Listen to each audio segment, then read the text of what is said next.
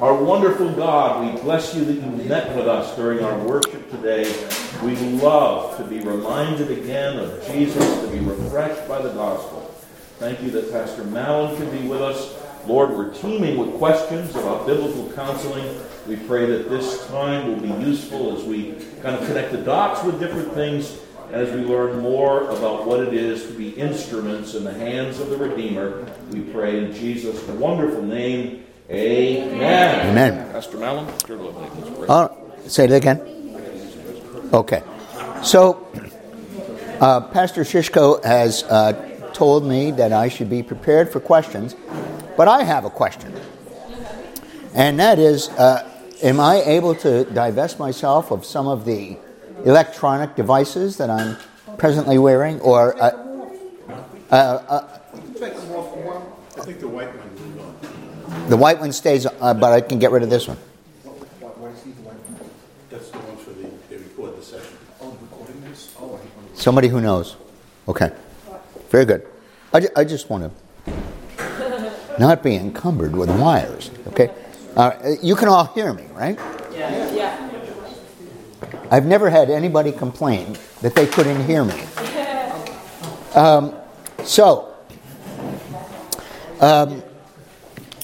As we get started, a couple of things occurred to me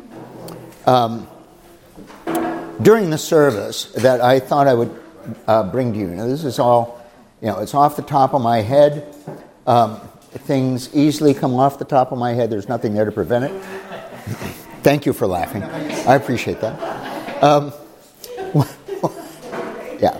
So one of the things is a comment was made to me that in addition to other things, I have an element of thespian in me. And as a matter of fact, in a former life, when I was teaching in the public schools, I was the director of the theater department.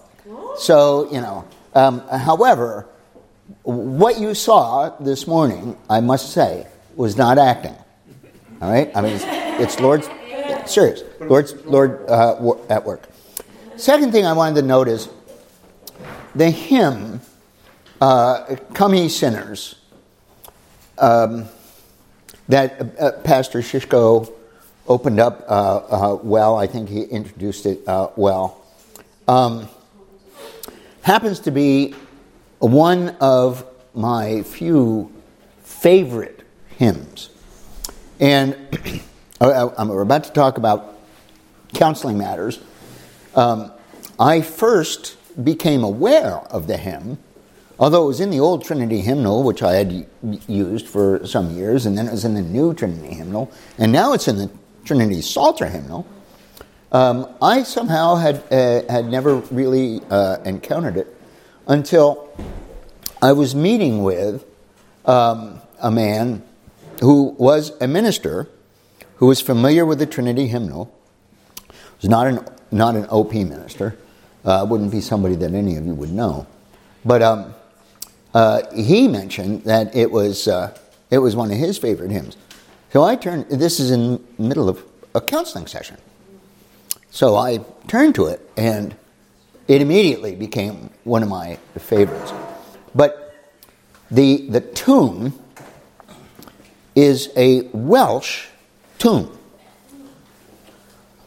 Pastor Shishko connected it with the story of a Scot minister.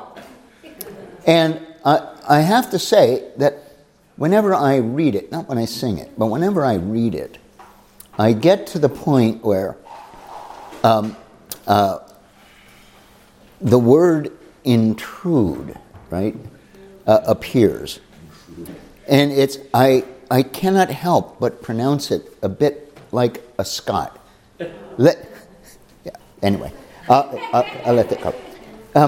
The other thing that occurred to me, and I wanted to say, is I've decided that I will think of the Haven as the Star Trek church.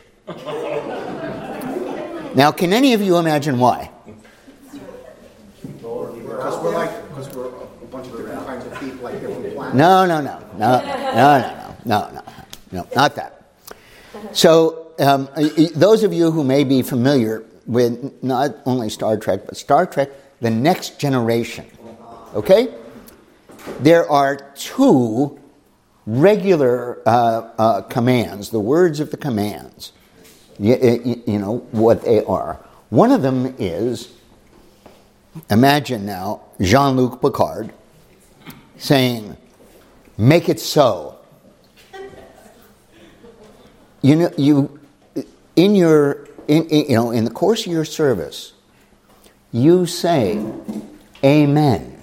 Amen. So frequently. Amen. And you know what amen means is, make it so.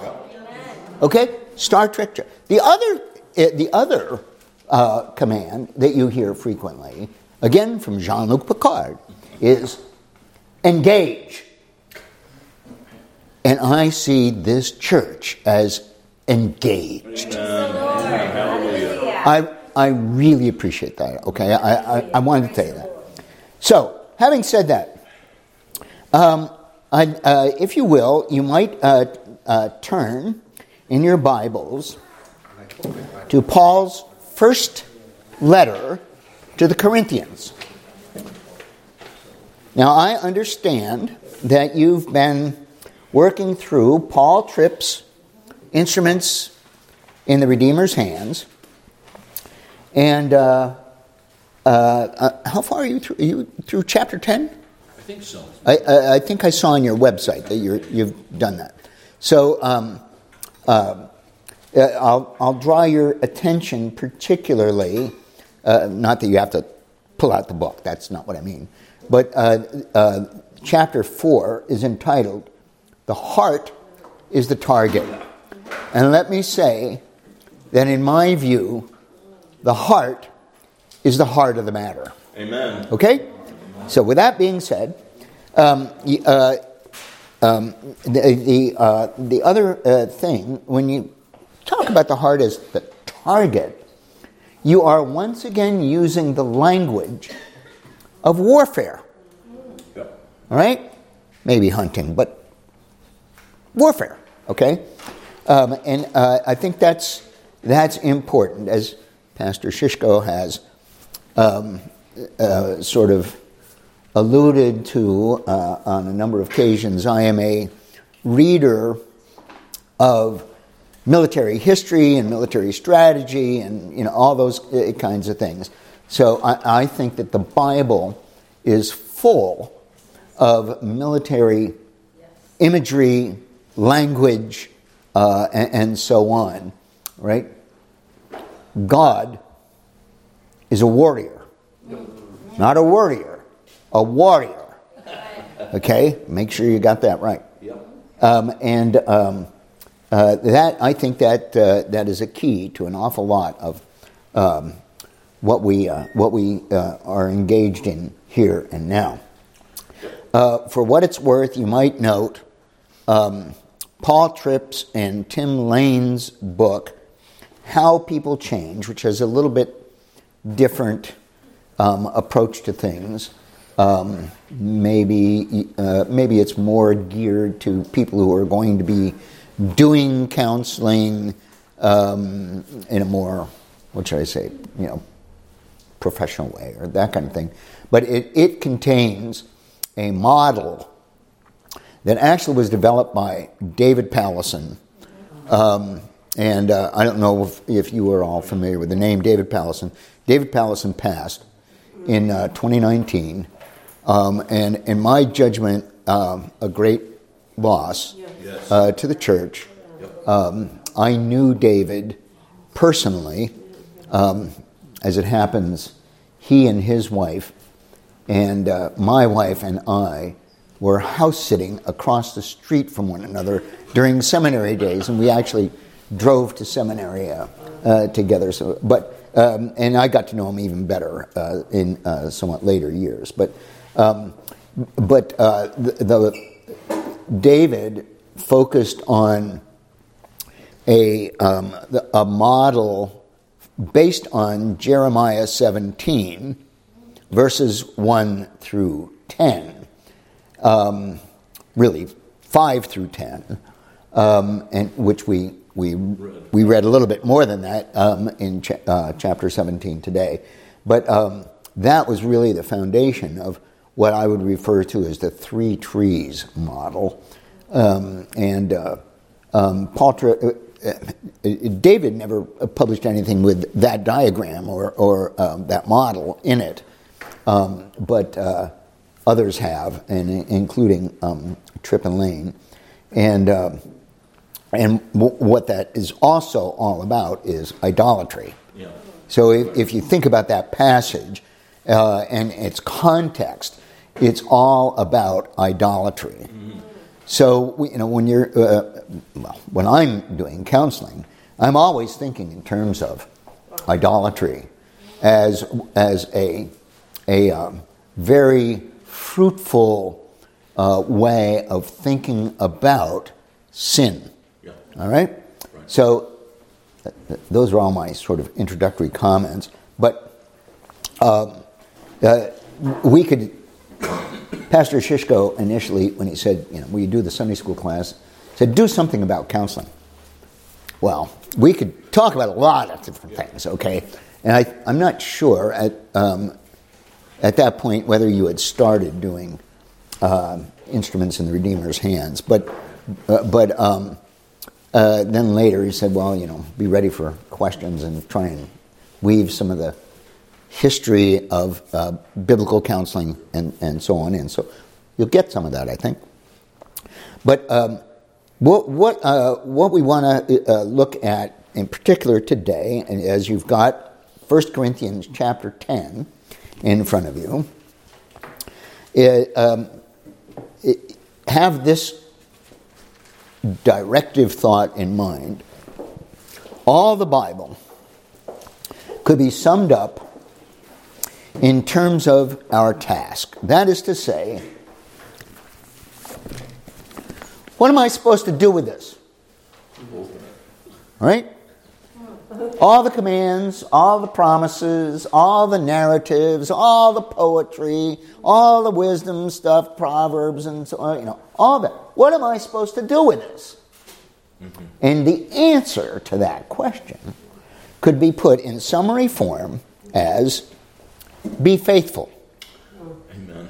Okay? Good. Be faithful. Now, this is not altogether unrelated to the sermon this morning, but be faithful. Now, here's why I like that term. To be faithful means to devote yourself to Christ. Be devoted. Okay? It also means to obey Christ. Be obedient. It also means to trust Christ. Be full of faith, right? I sometimes talk about the dog we used to have, Valentine, German Shepherd. All right?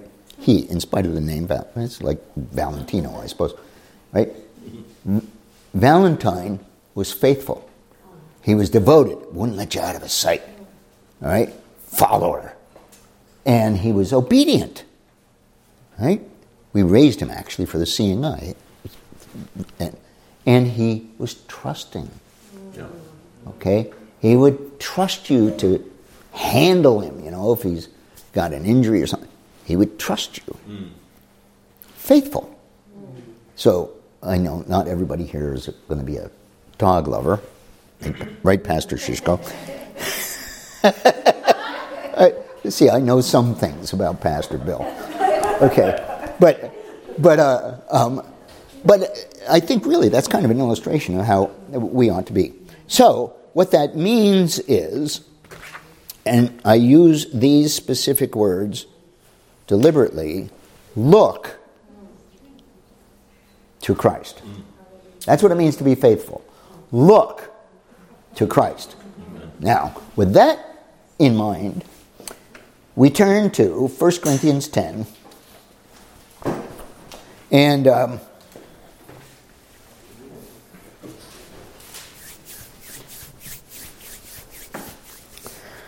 now, we'll start with verse 11. Now all these things happened to them, referring to the Old Testament saints, right? And the people in the wilderness.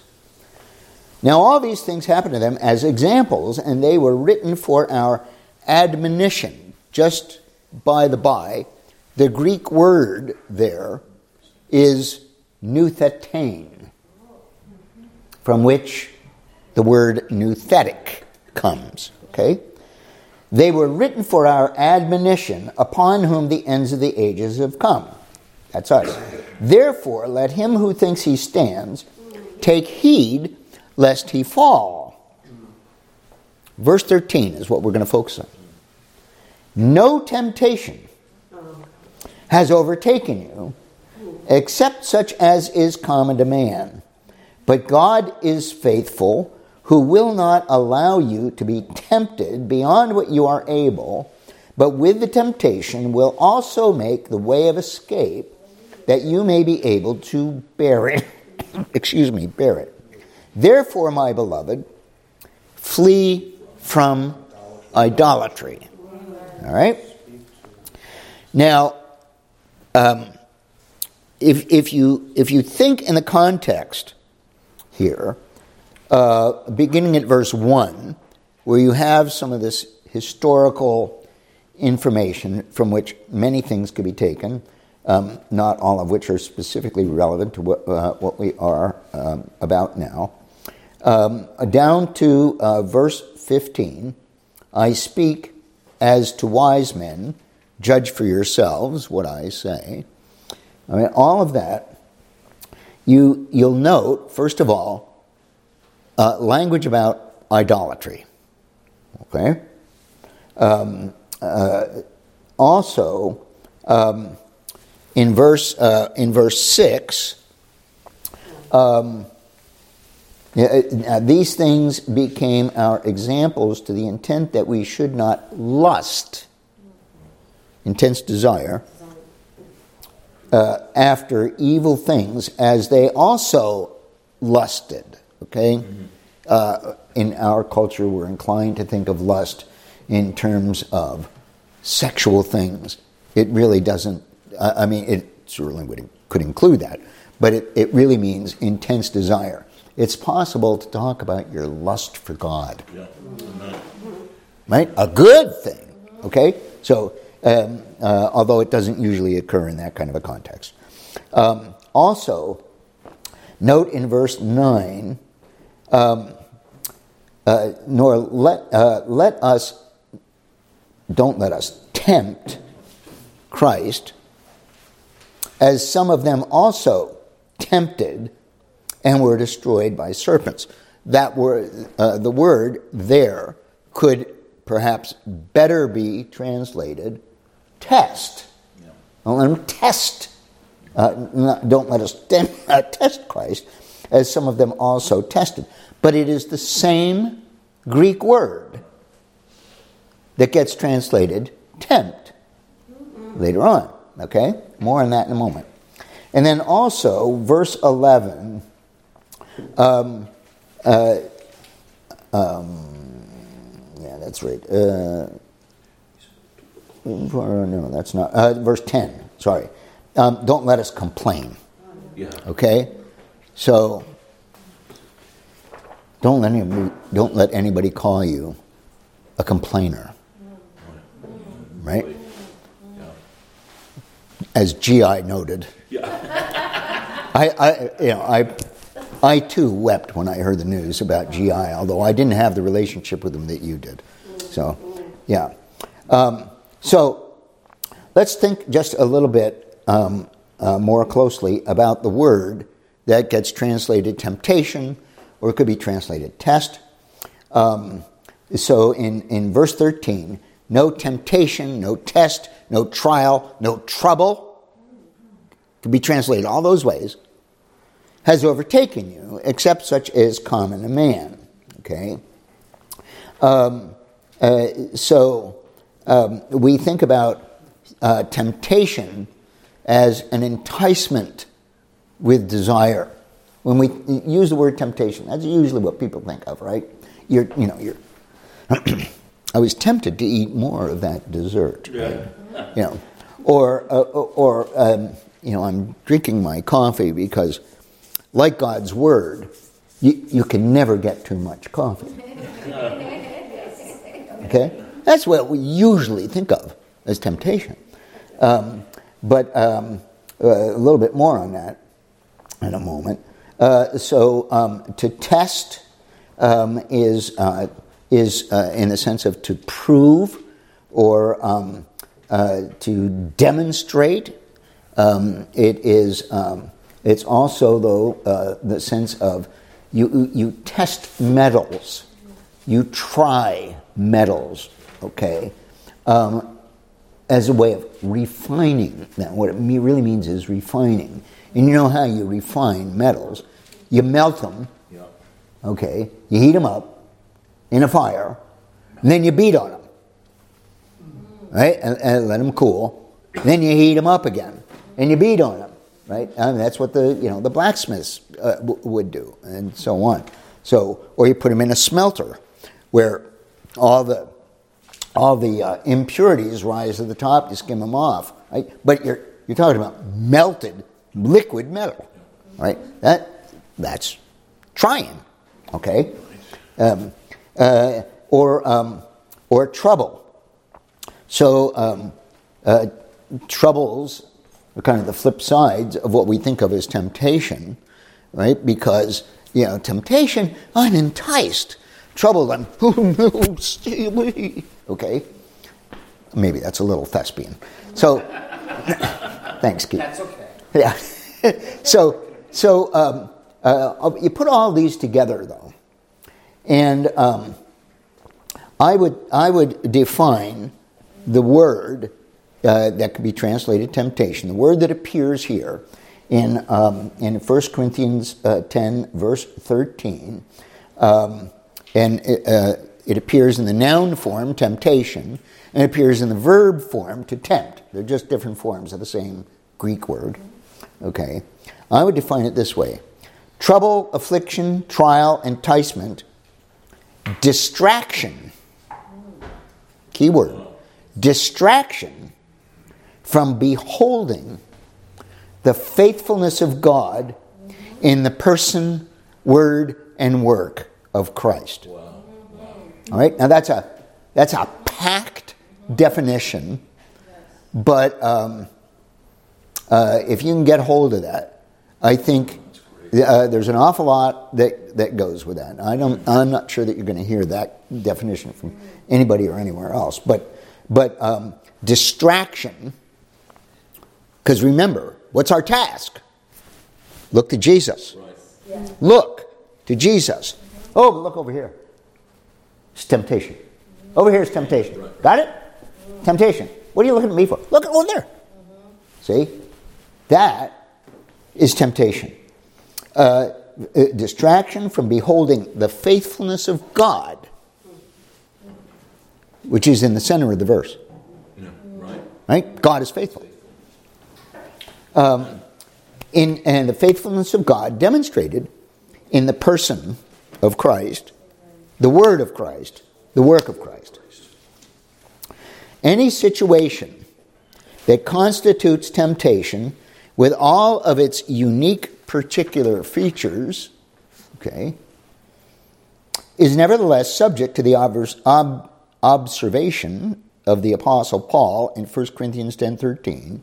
No temptation, trial, trouble, test has overtaken you except such as is common to man.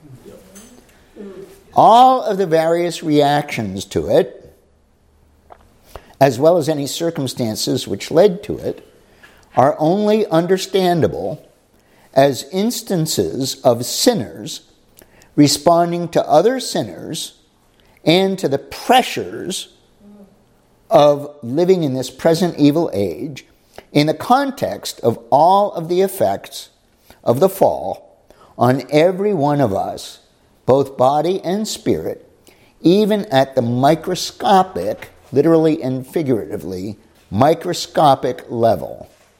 Failure to understand complicates our response.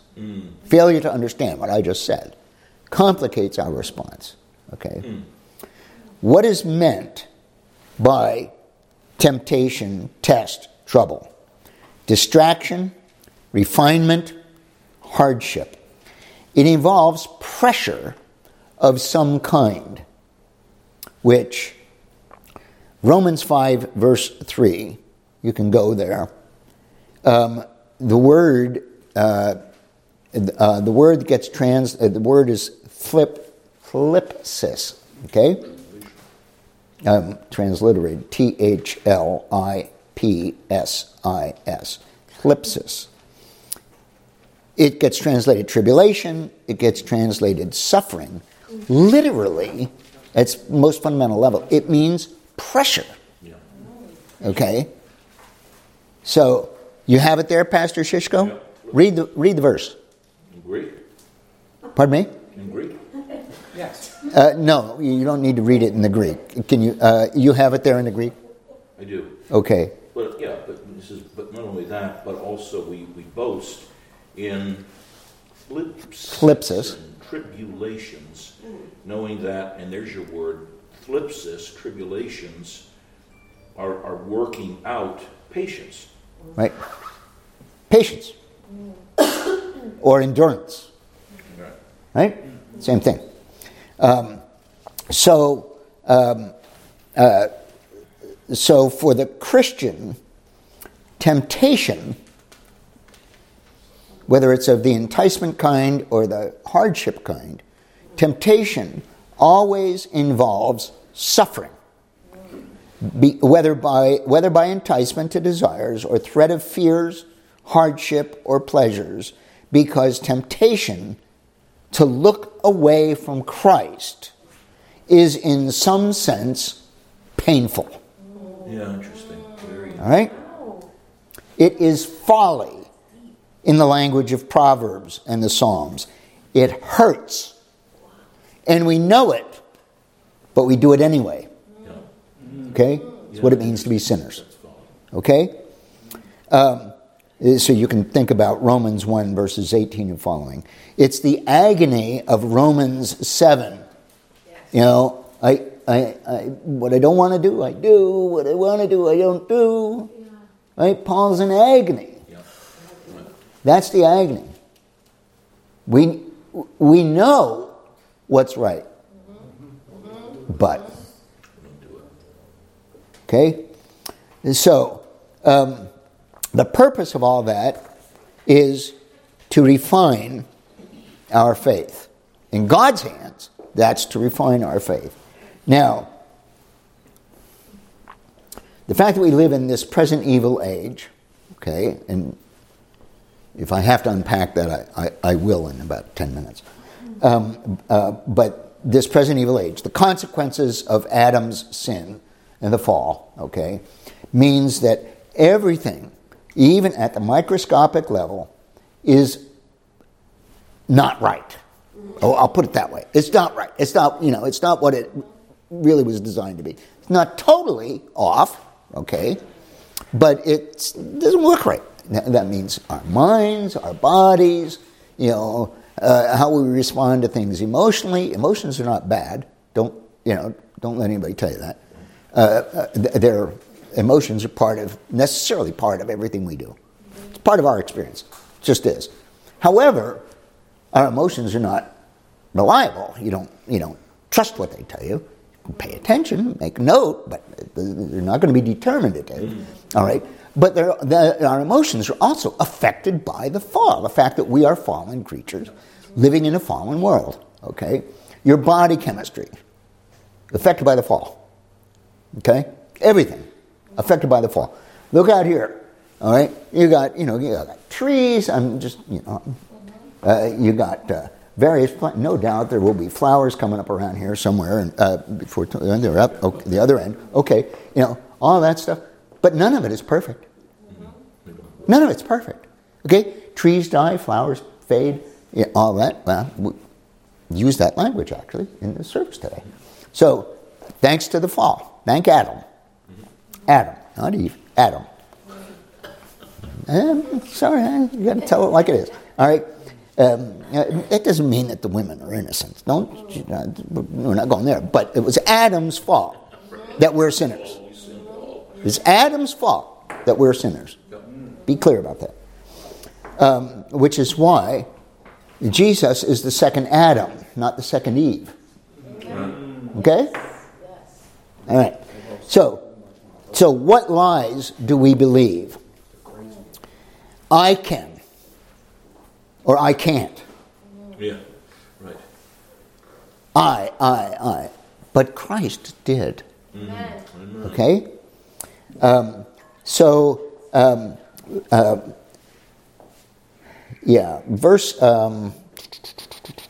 Ephesians 10, 6 rather. There is no Ephesians 10.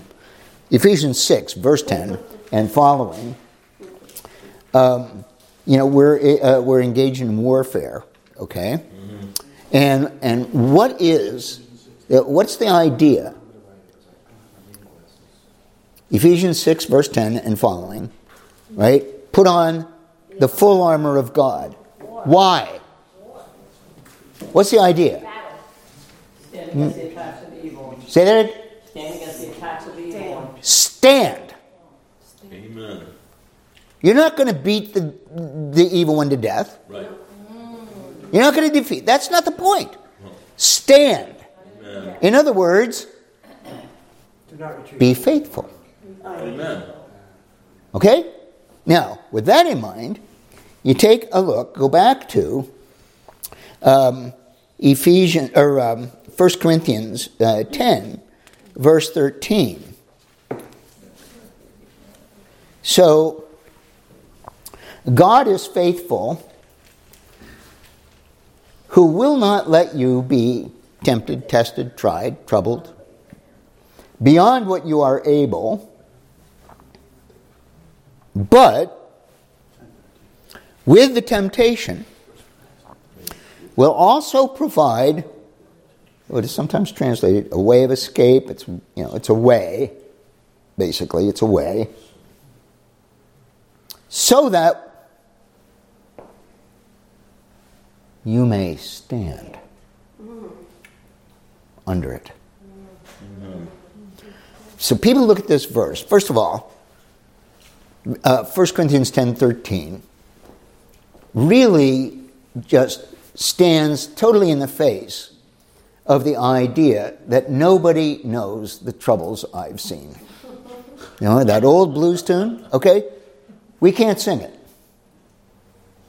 Because everybody knows the troubles you've seen. All right?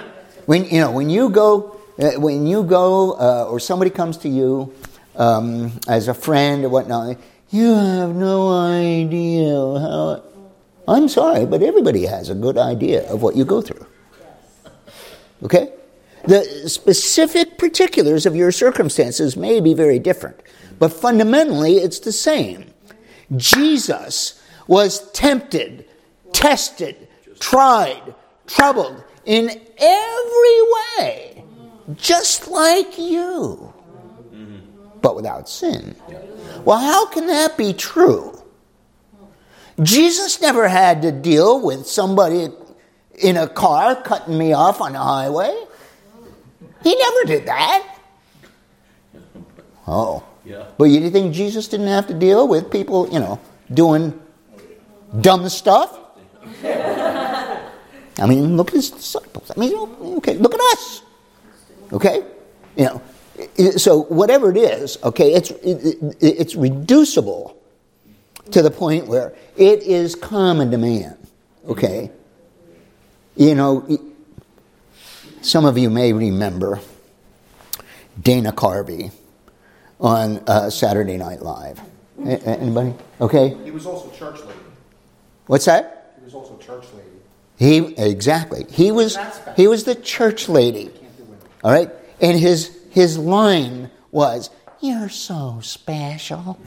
He's not special. And the point, his point was to say, "No, you're not." Well, I got the news for you. You're not. Okay? You're not. You're not different. You're not unique. Okay. So, moving on quickly, though, So, okay, we can't make that kind of complaint. But God is faithful. And now folks look at the next part. Oh, but with the temptation, God's going to provide a way for me to get out of it. That's not what it says. Right. He provides a way of escape from you being unfaithful. He provides a way for you to look at the faithfulness of God. That's the gospel. Amen. The gospel is the way of escape, so that you may stand up under the temptation. You may be faithful in the midst of the temptation. Your responses will be faithful.